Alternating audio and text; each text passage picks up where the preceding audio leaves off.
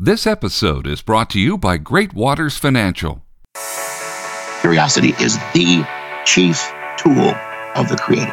If you're stuck on something, ask a different question. That's McNair Wilson, creative thinker, Imagineer, and author, joining us on this episode. Put your faith to work. This is the Bold Idea Podcast with ideas, interviews, and inspiration to bring your bold ideas to life. Here are your hosts, Larry Gates and Armin Asadi.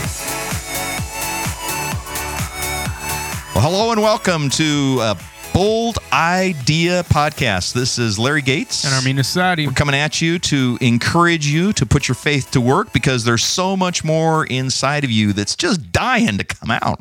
Just right. Dying, right? That's right. And we have the guy today that is going to, I think, encourage all of us really in our own endeavors and being bold idea people. He is a creative thinker. I mean, a really creative thinker. He's worked with Apple, Salvation Army, Chick-fil-A, Applied Physics Laboratory. He was an Imagineer for Disney, worked as a concept designer for 5 theme parks, and he led the team that conceived the very popular Tower of Terror ride. He's written 5 books on creativity. He's got more to come. His most recent, Hatch, The Brainstorming Secrets of a Theme Park Designer. He's a speaking coach. Clients including former Disney Michael Eisner, Jerry Jenkins, and yours truly. And he's been great. He's a member of 7, has been a member of 7 professional theater companies. McNair Wilson, welcome to the program. Thank you. I'm all choked up about. Sorry, Randy went down the wrong pipe. You know, I never know what to expect with you, man. Actually, I'm just drinking some fancy schmancy coffee, so I wish it was something stronger to fortify myself against what's to come. It's a little harder to drink when you're standing on your head, but hey, as long as you put down the plastic pad, you protect the carpeting. So, I always love being with you, McNair, and I'm glad you're on the program. Thank you for asking me. Yeah. So let's dive right into this because you go around, you consult with a lot of organizations. You've been around the world. You worked at Disney as an Imagineer. I don't know of anybody that knows you who doesn't think that you are a highly creative guy, and just looking at your office space, I can tell you are as well too. But tell me, McNair, let's talk about this because I know you challenge thinking about this. What is creativity? Let's just start there. Oh, perfect. Because the new book I'm working on is completely about that. Just as a background, when I was at Imagineering, they noticed that my teams would get to bigger ideas faster than a lot of other teams, brainstorming teams, blank piece of paper teams. Mm-hmm. And they asked me if I had a system. And I said, well, it's a combination of infant sacrifice, silent prayer, and standing knee-deep in tapioca. And their big question was, how many peas in tapioca? In other words, is it a transferable concept that could be taught? And I said, of course. So I began teaching what I now call the 7 agreements of brainstorming, which is the content of my last book, Hatch, Brainstorming Secrets of a Theme Park Designer, teaching it to Imagineers because I noticed my first day at Imagineering as a consultant, they weren't brainstorming. They were doing what all people do when they think they're brainstorming, and that's playful arguing with snacks on the table. And I say, keep the snacks, get rid of the arguing. But when I started to teach the same class, Disney University at the studio, to Disney execs, they would say, well, I think I understand your process, but I'm not creative. That word creative shifts the tectonic plates of people's inner nervous system, because creativity to the vast majority of human beings over 4 years old, and that's an important point, means art supplies, play practice, choir and band rehearsal. And that's such a small area. It's the example I give in the new book is I was sitting in a favorite restaurant, and a group of people walked in. It was a Sunday night, and I was working on my latest project. And I recognized them to be from a local church because one of the members of the group was the music minister, who was a longtime friend. And he came over and said hi and shook hands. Moments later, the waitress came over and said, can I get you all started with a drink order? And one of the ladies in the group looked up indignantly and says, we don't drink. And the waitress, to her credit, said a glass of water, ma'am, a soft drink. He says, okay. We jump to these conclusions in life because we put our own definition on words. And so creativity to most people means artistic expression beyond the realms of anybody's possibility of trying. And I say creativity is merely the natural human abilities of imagination and curiosity put to use. Love that. So, and hopefully it's put to use for good things, not necessarily practical, useful things, though those are good. I mean, look what Steve Jobs told his daughter, I'm going to put 1,000 songs in your pocket, when she was walking around with a Discman strapped to her hip. And sometimes creativity is merely not so much creating the new, it's rearranging the old to appear or function in a new way.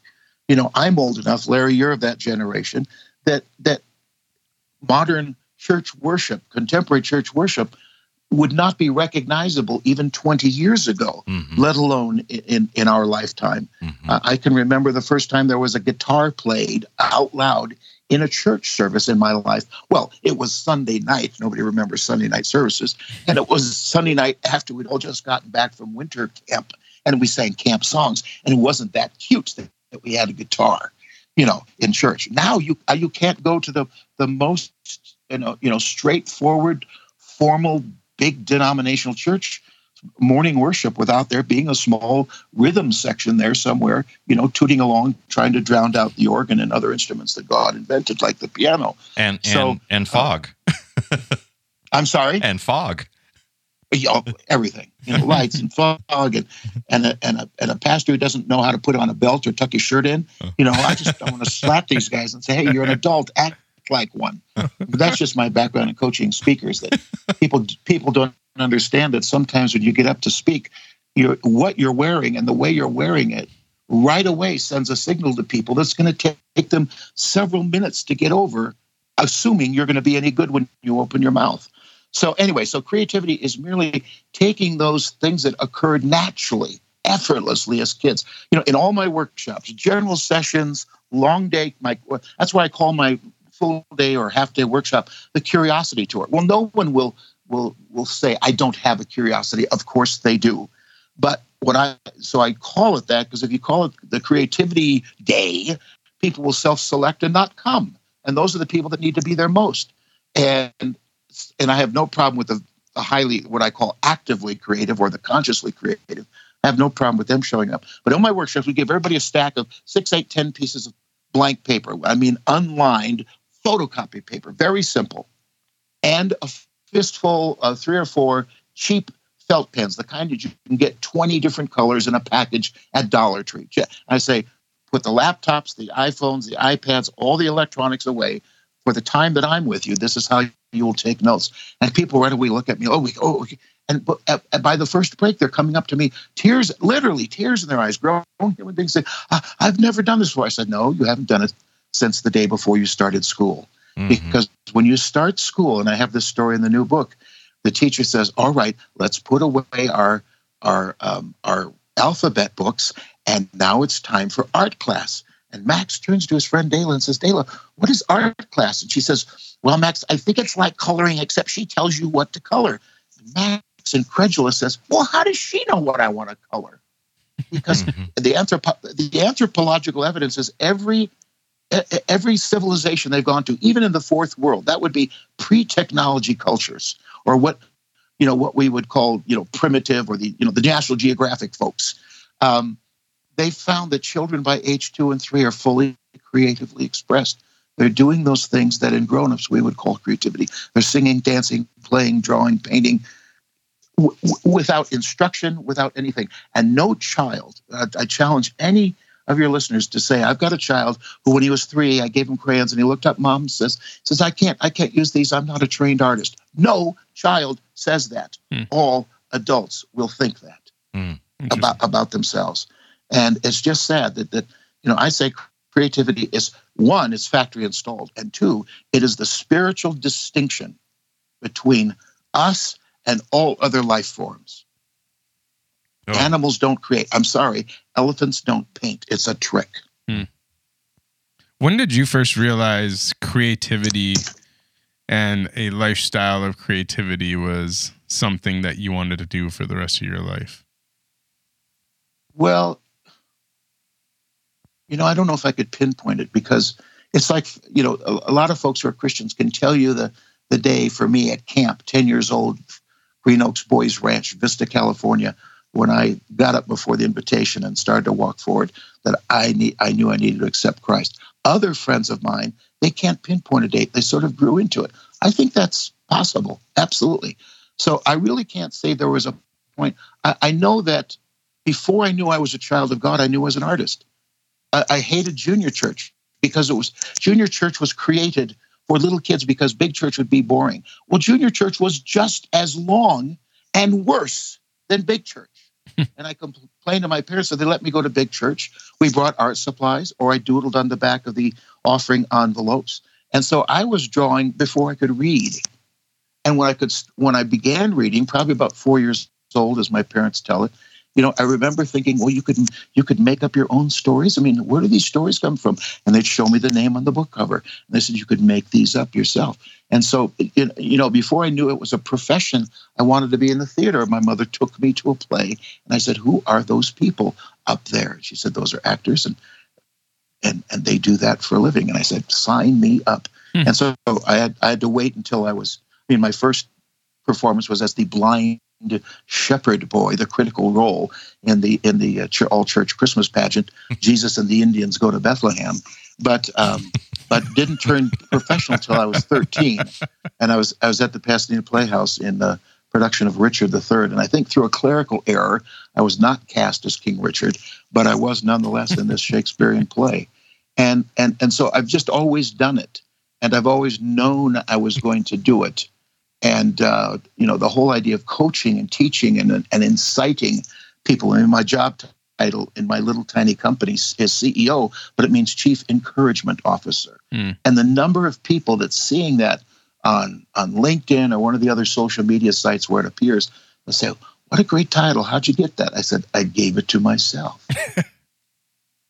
You can do that? Yeah, you can. I used to call myself Emperor, and it really unnerved people. They didn't like putting it in the programs at conferences. So, Emperor, is that like President? I said, no, presidents come and go. The Emperor stays. When was the first time you actually got paid to do something creative where you realized I can make a life out of this? Well, those are two questions. When I started at Disney Imagineering in the mid-'80s, my mother's best friend for years and years and years was a family in our church in Southern California. And she dug out and gave me a poster on railroad board. Now, you'll know railroad board. If you go to Dollar Tree, they sell this kind of thick poster board, but it's flimsy. In other words, you can roll it up, not thick like foam core. One side is shiny and one side is dull. That's railroad board. And she brought me a railroad board poster that I had done for a fundraiser that our college group at our church was doing to raise money for I don't know whether they called them impoverished kids or underprivileged kids, but anyway, for kids who couldn't otherwise afford it, to go to Disneyland. And I did the poster announcing that campaign in felt pen. I was paid $5 to do this, and I spent $8 on felt pens and the railroad board. But everybody said, well, you didn't make any money. I said, no, but I still have the felt pens. So the next time, all I have to do is spend $0.25 on a new piece of railroad. She had saved that, and I put it up in my office. And they said, oh, is that something now? And I said, look at the date. Because for some reason as a kid, and this is a pet peeve of mine, I'd put the year on it. And one of my pet peeves about posters for events is they'll put the month and the day. They won't put the year. And you'll go back and say, when did we do that play? When did we do? And so I always tell people, put the year on it. So that's the first time I was paid to do something artistic or creative. And I think it was in 5th or 6th grade when I was the layout editor for the school paper that I thought, ooh, they used to call it graphic design. I'd like to be a graphic designer for a living. And I remember the best looking magazine at the time, I thought, was Esquire. So my life goal was to be the art director of Esquire magazine. That's still a great looking magazine. It's full of crap, but it's a. Can I say that on your podcast? I don't know. I asked the same question often because I say crap all the time. I think I heard Phil Cook say crap on your podcast 2 or 3 times. So. Anyway, well, there is a lot of that out there, so we were just acknowledging that reality. It sure is. You guys know the website churchmarketingsucks.com? No. Oh, you need to find. I mean, just the name alone tells you what's going on. Anyway, so that's the early roots of it, and so I would say, pre-teens, I was pretty well, in my mind and heart, set on that I was going to be in the arts. I didn't know whether it was going to be theater, graphic design, writing, and have continued in all of those disciplines. I mostly do graphic design now as for my own projects. All my books are illustrated by me. I try to have a hand in the cover design. And just recently, this last couple of weeks, I've helped a friend who's got his first book coming out. And he sent me the book cover, and I said, "Why did you send me this?" He said, "Well, I want your comments." I said, "No, you don't." It's going to be a 2-week conversation. And just yesterday, we finally got it nailed. And I think it's going to be a fun thing. That is one of the fun things about reading your book, Hatch, was just seeing all of the creative splashes that you put in there to illustrate it. And it just made it a lot of fun to read.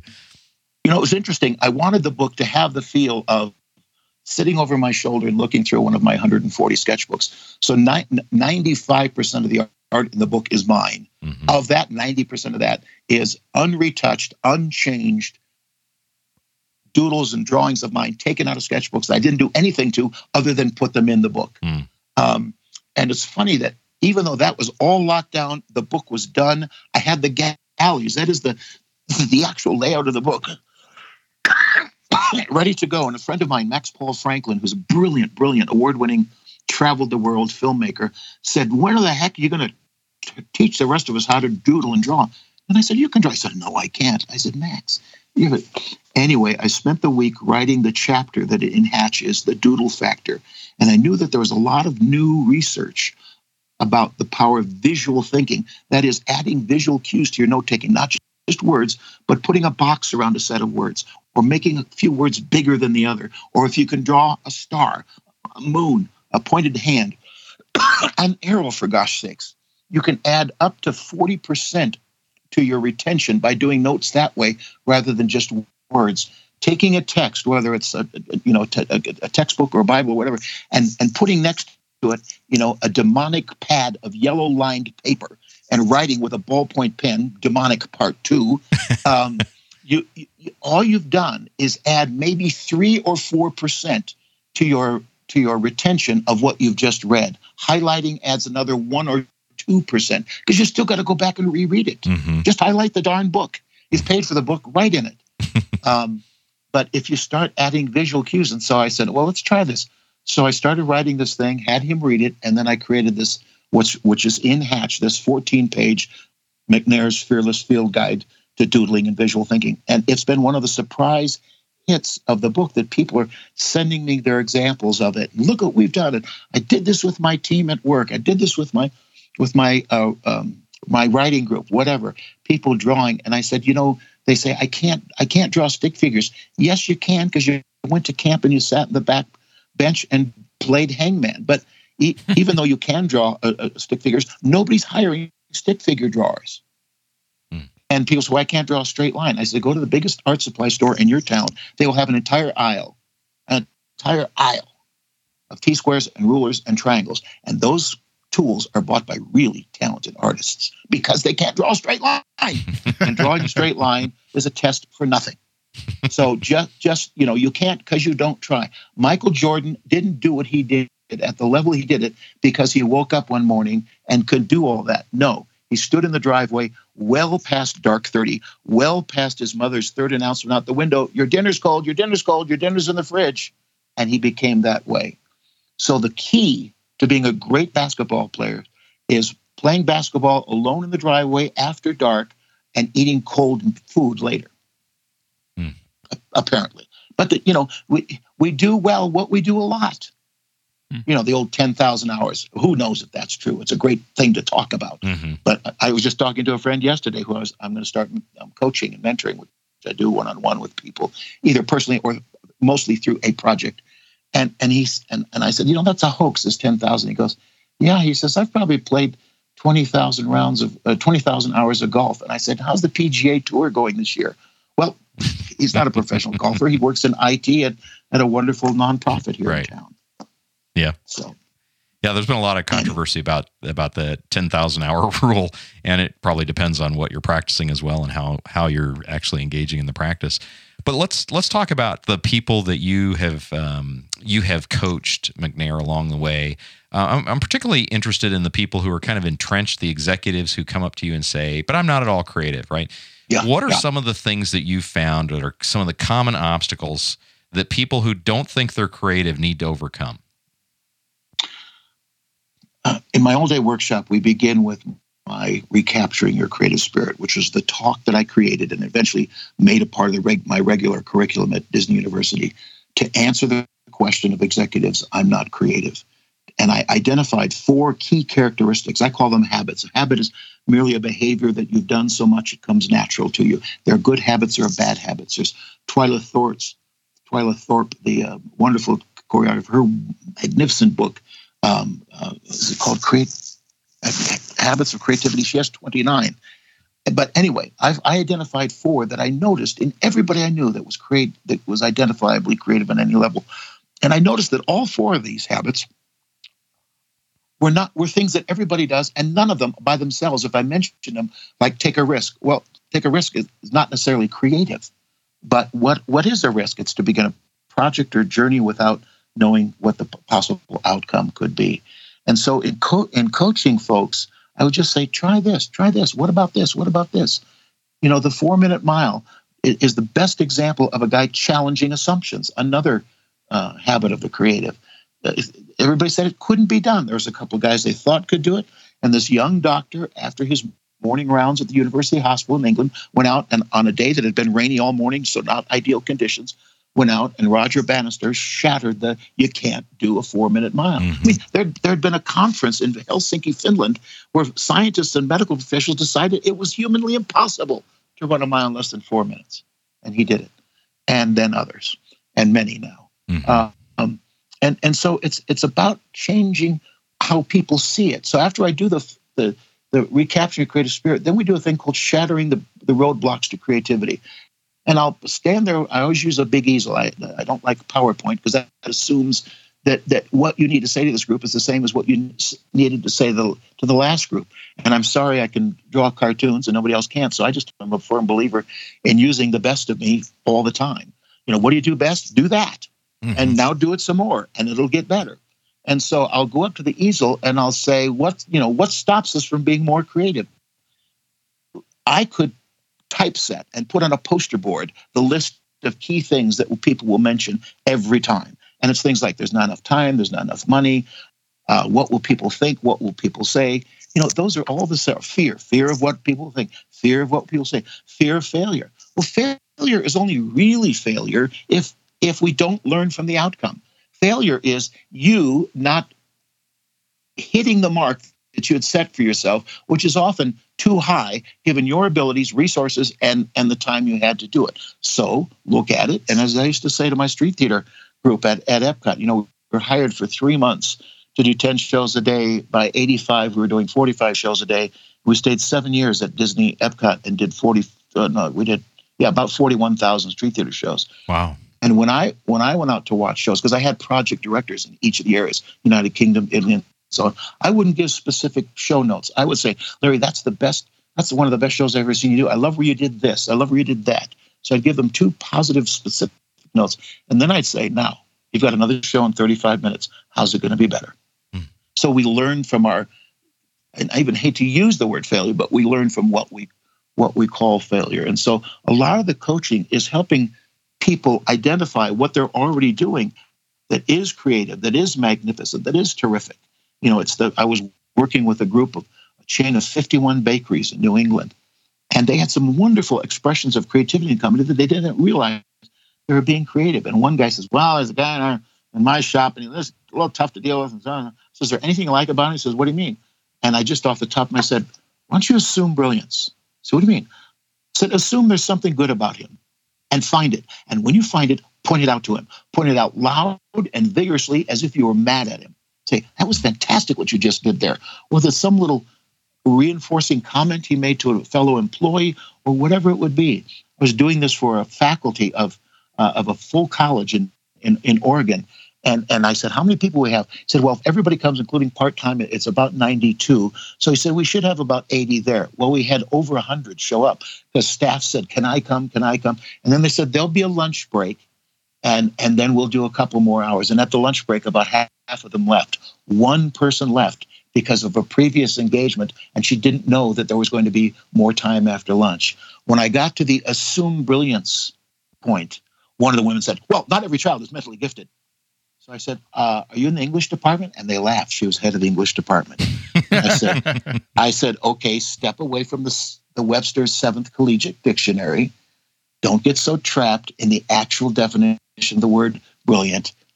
What I'm saying is find the best in the most challenging people. Is there a glint of light anywhere that you can celebrate and enjoy and help them see that? And that's a basis, that's a beginning for them to grow to whatever's next. This is the Bold Idea Podcast. Armin, by now our listeners know this episode is brought to them by our friends over at Great Waters Financial. That's right.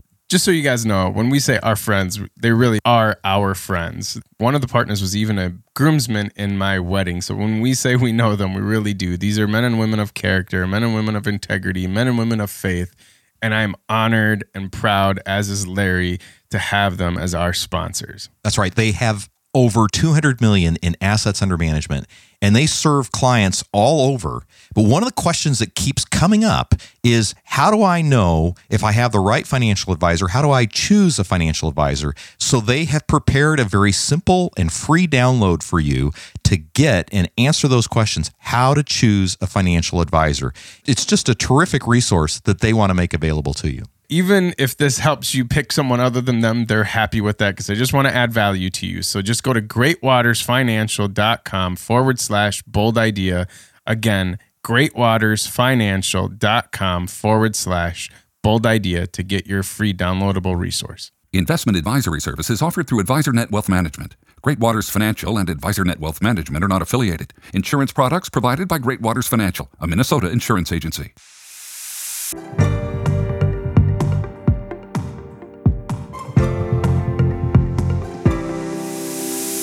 Now, you have just unloaded a bunch of stuff here, and my CPU is trying to catch up. You mentioned 4 key things, but I'm not sure I caught what the 4 are. So run through that real quick again. Okay, I didn't say all 4, I'm sorry. So in no particular order, but the order I usually teach them in, take risks. Mm-hmm. That is to do something not knowing what the potential outcome could be. Just go for it. Challenge assumptions. And assumptions are really the rules that we actually live by, in spite of what's the employee manual or so on and so on and so on. The example I use there is when I go to a meeting at Imagineering, there's always somebody there in a white shirt and a tie. Mm-hmm. And I thought, what the heck's going on? Imagineering is a very casual place. I mean, flip-flops, jeans. Our boss, Marty Sklar, who, rest in peace, just about died a couple weeks ago. And he would show up every day in just slacks and a polo shirt with a rodent embroidered on the chest. Fortunately, it was the rodent known as Mickey Mouse. But he was a very, very casual guy. So I thought, who are these? I realized all these white shirts and ties were people from the engineering department. So I went one day to the vice president of engineering, Orlando Ferrante, nicknamed O, and I went to his office and says, oh, I got a question. And I said, thanks. And I walked out. He said, wait a minute, McNair, what's going on? I said, I had a question, but I got the answer. And I'll say to my workshop people, I say, what happened? And the smart ones will say, was he wearing a white shirt and a tie? I said, of course he was. He's vice president of engineering, vice president of white shirts and tie. So I asked him, what's the deal? And he just laughed and laughed. He said, when you go to engineering school, it's about precision. We're talking thousands of degrees of an inch to get things correct. Or buildings fall down, bridges collapse. He said, so if you can't, until you can actually be precise, you try to look precise. And I said, but we're at Imagineering. Come on.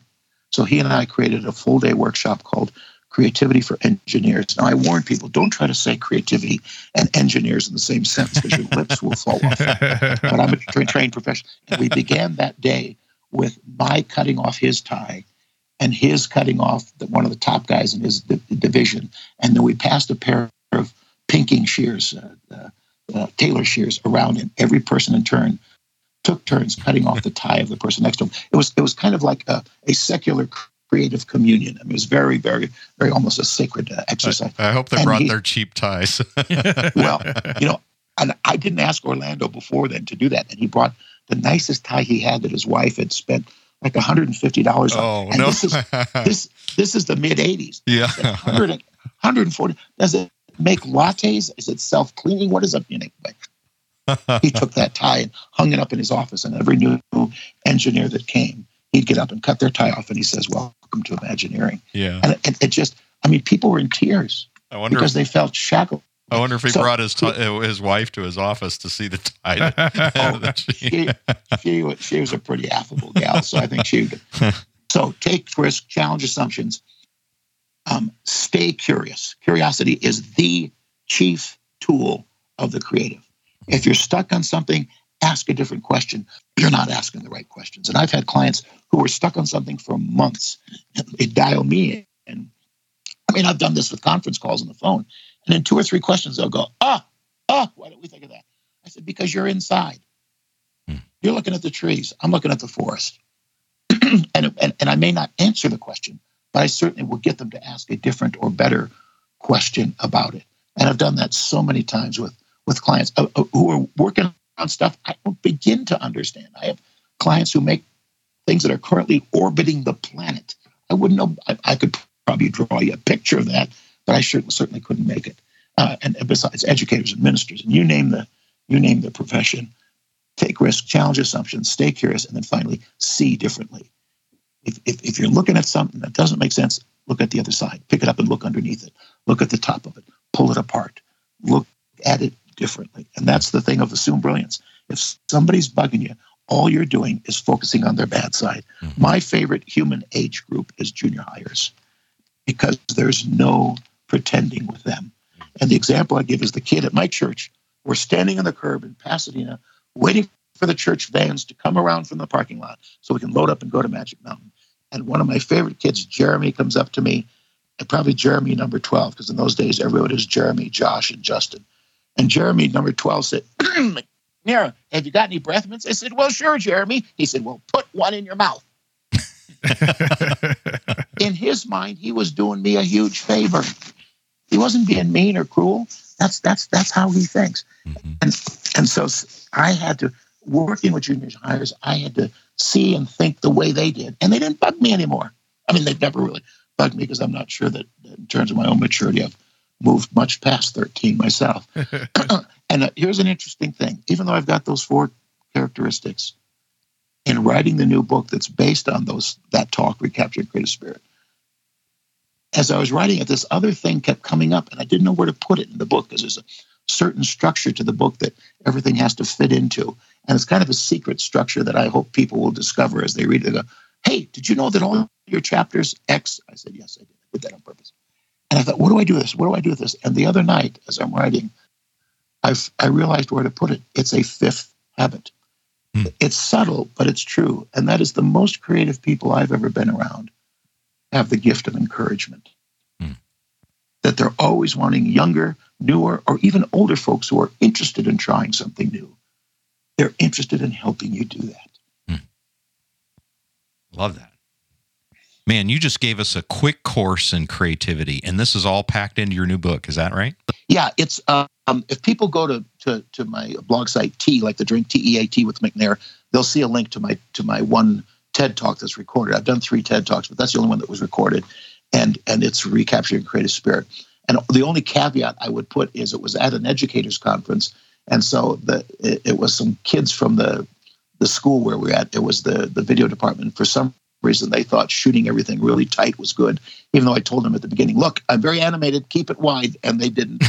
But it's there. It works great. And a lot of people see it. So that's the basis of the new book, which is book 2 in my creativity my creativity trilogy, which right now is a 4-book trilogy. Yeah. So as I've got it mapped out. So Hatch is book 1. Is that right?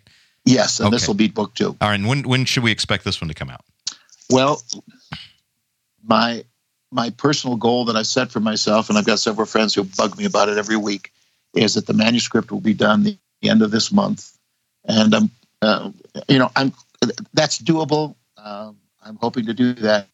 If I can do that, then 3 things will click in that will make the book available before Christmas, because I'm going to self-publish this one like I did the last one. And that is, I will hand the manuscript off to my editor and to the book designer who does the interior. And I will also launch a campaign of pre-selling the book, which will help, raise the funds to actually produce the book.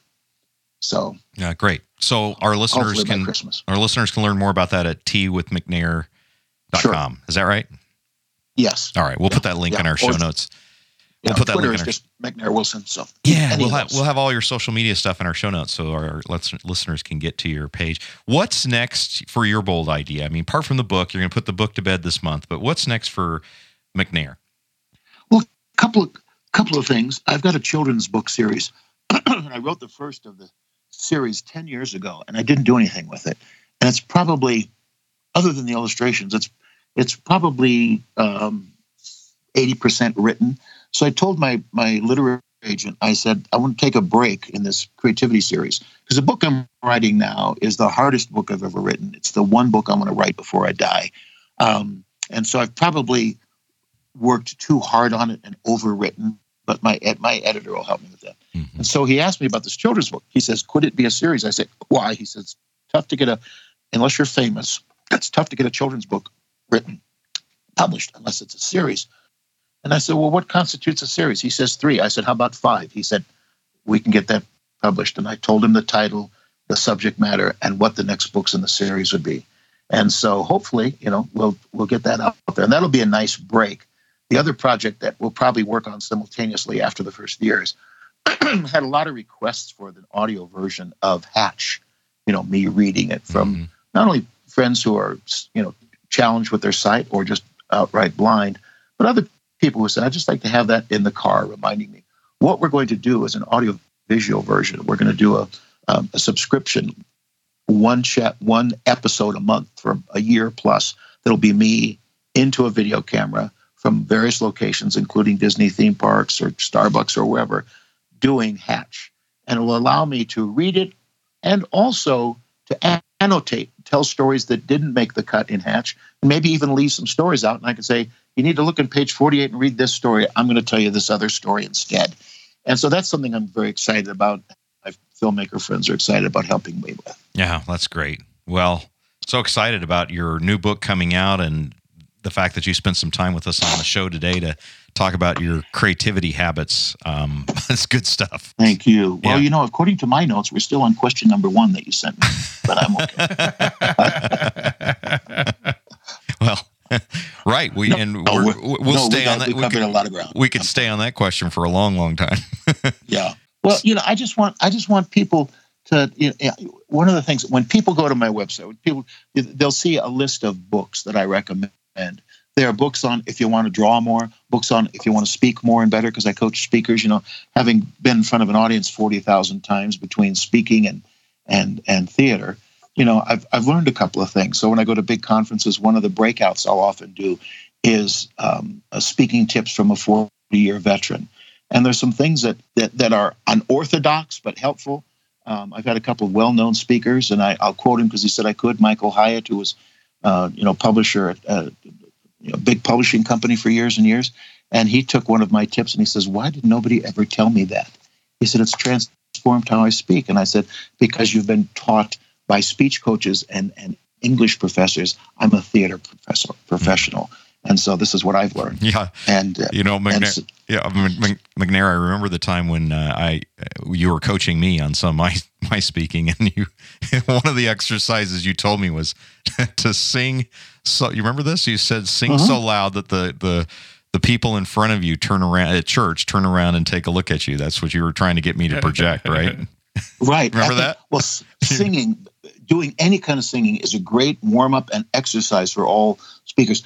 But one of the weird things that happens, it's not weird to me, that happens at almost every professional thing I'll do. I'll be standing backstage. There's a big set, and there's a guy standing there pinning my body mic on, and there's all these technical people, and I'm over against the wall stretching my legs, doing all these physical warm-ups. I'm humming, I'm whoa, whoa, whoa, whoa, doing tongue twisters. And they'll come over and say, "Are you okay, What are you doing? I said, I'm warming up. I'm about to go on stage. And they said, well, you're just going to speak. I said, no, I never just speak. Yeah. And then I'll come off and 2 or 3 people backstage says, man, I can see why you warmed up. It's like you were doing a performance. And I said, wouldn't it be nice if all the other speakers realized that's what's going on? Mm-hmm. Yeah, I remember when you gave me that advice to sing as if, to make the front of the pew, the people in front turn around and take a look. And I think I told you it was going to be difficult because I sat right behind the deaf section. Oh, you got a challenge ahead. Yes. Oh, man. Sing like it doesn't matter and nobody's listening, and dance the same way as if nobody's watching. Wait, I'm still curious. What did you say to Michael Hyatt? What was your advice to him? I missed that. Oh, you got a piece of paper? I'll give you a little thing to write down. Okay. And the letters are OYFOL. Oifel. You want to be an oifel speaker. So one day as I taught for Ken Davis in his SCORE conference, Dynamic Communicators Workshop, he had this outline of 7 things you do to prepare for a talk. And it's study, outline, so on, so on, so on, so on. And I got up and I pointed to it and I said, I agree with everything Ken said, but I need to add something in here. And I put a little arrow, and on the bridge of the arrow, I wrote the word oifel. And I pointed to one of the pastors in the room. I said, Pastor, you got a choir or worship team? He said, we have both. And I said, do they come in Sunday morning and just kind of get up and do their thing? And he looked at me and I said, well, do they meet any? Oh, yeah, they rehearse. They rehearse 2 or 3 hours. I said, they rehearse. And at rehearsals, what do? They look at sheets of music and say, ooh, look at the dots go way up. That's going to sound high. Be interesting Sunday morning, see how that sounds. He said, no, they actually sing. You have a church basketball team? Yeah. How many games? Well, 20 games. And I said, so they play together 20. Oh, no, they'll have practices a couple times a week. And I said, when they're practicing, what are they actually doing? Measuring the ball, measuring the distance of the hoop to the ground? No, they play. So why the heck, when we speak, do we think we can sit at a desk, write notes, and say, now at this point I'll be loud, at this point I might do a gesture, and we stand up, and the first time we make those notes out loud, we think that the gesture fairy is going to come and poop on us and make us interesting. You need to be an oifel speaker, which stands for on your feet out loud. You've got to practice the entire presentation, whether it's a 5-minute announcement or a 40-minute Bible study or a 20-minute sermon or anything. You've got to do it if the first time somebody hears this new presentation of yours is the first time you do it at the Saturday night worship or the Sunday morning 8:30 worship, you're shortchanging people. If they're lucky, they're only seeing a dress rehearsal, and they're never any good. And Michael Hyatt said, why did nobody tell me that? And I have so many pastors who say they go in Saturday afternoon, sometimes Friday afternoon, and if they preach in a robe or whatever, they may have jeans on. But one pastor says, I put on my nice Sunday shoes. I put on a shirt and a tie and a coat because it feels different. I said, absolutely. If you practice in your Bermudas and a T-shirt, and then you put on your suit, gestures work differently. Mm-hmm. So it's not only gesturing, but it's the words. You've written some wonderful stuff. But when you start to say it out loud, you've written tongue twisters that cannot be said out loud. And so you have to rewrite. Mm-hmm. And it's just amazing how many speakers. And Michael was just one of them. He just was shocked. He says, at 20 years of speaking, nobody ever told me that. Yeah. I said, well, you've never been in the theater. I have been. I can't imagine going on stage. Now, the rule of thumb in the theater is for every minute you're on stage, there's an hour of rehearsal before that. I've been in plays that were 2.5 hours long, and I was in all but one scene. That meant that I rehearsed for well over 150 hours. And even then, I've never been in a play where closing night, I didn't think, oh, starting to understand this scene. There's more I could do with this. And so creativity there's a dissatisfaction about creativity. Freud said, and this is the only thing I've ever heard from Freud that I agree with. I don't wish him ill. I mean, the guy's dead, so there's nothing I can do about it. But he said frustration is the early warning sign of creativity. It's you going into your office and saying, what if my desk did face the window, like McNair always says, instead of facing the door as if to say, hey, come on by, interrupt me. I'm not doing anything important. That's good. Love that. Well, lots of stuff. And even more. So, McNair, thanks. I appreciate you spending the time with us today on the Bold Idea Podcast. Thank you, guys. Next time we'll let the other guy talk. Well, I wish you all the best in this new book that's coming out, the Creativity series. I'm anxious to get a copy of it myself. So thanks, guys. Looking forward to that. And thanks again for being on this show. God bless. Well, Armin, I know we could go on and on and on with McNair, and just listen to some of his stories is just a lot of fun. But let's take a flyby over all the stuff that he said, and let's condense that down. What did you pick up here that you thought was? Well, I'm still stuck on Eufel. An hour for every minute. Yeah, I don't got 30 hours to prep for a message. No. But he did say that was in theater, right? And so he's yeah. I don't know. I'm going to process that one for a while because I don't think I've ever spent 30 hours rehearsing a message. No, I think his point really is that it's the one area, public speaking is the one area, I think you and I both know this, that it's so easy just to sit down and write a message out and you think, okay, well, I'll just deliver it then. And he's saying, hey, you don't do that in basketball. You don't do that in singing. You don't do that in theater. Why would you do that in public speaking? Yeah. So I think that's a really good point. It is a really good point. I want to dismiss it because I don't want to spend that. But I know he's right, though. He is right. I've spent 30 hours prepping a message. I remember long ago learning the definition of a lecture and the alternate definition of a lecture. You ready for this? Yeah. A lecture is when the notes of the professor become the notes of the student without passing through the brain of either. That's good. I like that. So let's talk more about some of this stuff here. I mean, he talks about creativity, and I love his definition: the natural human abilities of imagination and curiosity put to use. That's good. You know, we get so tied down, and I think his point is we get so tied down into thinking that creativity is this artsy thing, you know, and you might not consider yourself to be artsy fartsy, you know, right. but you are creative. You know, God's given you a natural ability and an imagination, and yet we often don't turn that loose and say, hey, how can I apply my imagination today and put it to good use? That's right. And I just to go over those 4, and then he inserted the 5. Yeah. Right? Let's do it. Take risks, begin a process, journey without knowing the outcome. 2 was challenge assumptions. 3 was stay curious. 4 was see differently, which he added assume brilliance by making reinforcing comments. And 5, he threw in at the last minute the gift of encouragement. Mm-hmm. Out of those, which one stuck out to you the most? Well, I think I do take risks things to do a lot of that. And challenging the assumptions. I think the thing that I liked about what he said that stood out is as soon as he said it was the assumed brilliance thing. I just think that when we see in others and see their potential, and I think that ties in as well to the gift of encouragement, but I think something comes alive when you start to see the possibility of things as opposed to seeing the limitation of things. And I think that we are, test me on this, Armin, but I think we're in such a critical culture. It's so easy to observe things and find what's wrong with it that we don't observe things to find what's right with things. Yes. And I just think that if we develop and cultivate in our spirit the spirit of gratitude and the spirit of favor and the spirit of positively looking at things and finding the brilliance in it, assuming brilliance in all things. I mean, there's so much to be celebrating, and yet we find it's so much easier to be the armchair quarterback and say I would have done it differently or would have done it somehow, and find ways to improve things as opposed to ways to celebrate as they are. That's funny that's the one that stuck out to you the most, because that was a lesson I learned when I was just in Kenya with Art Erickson.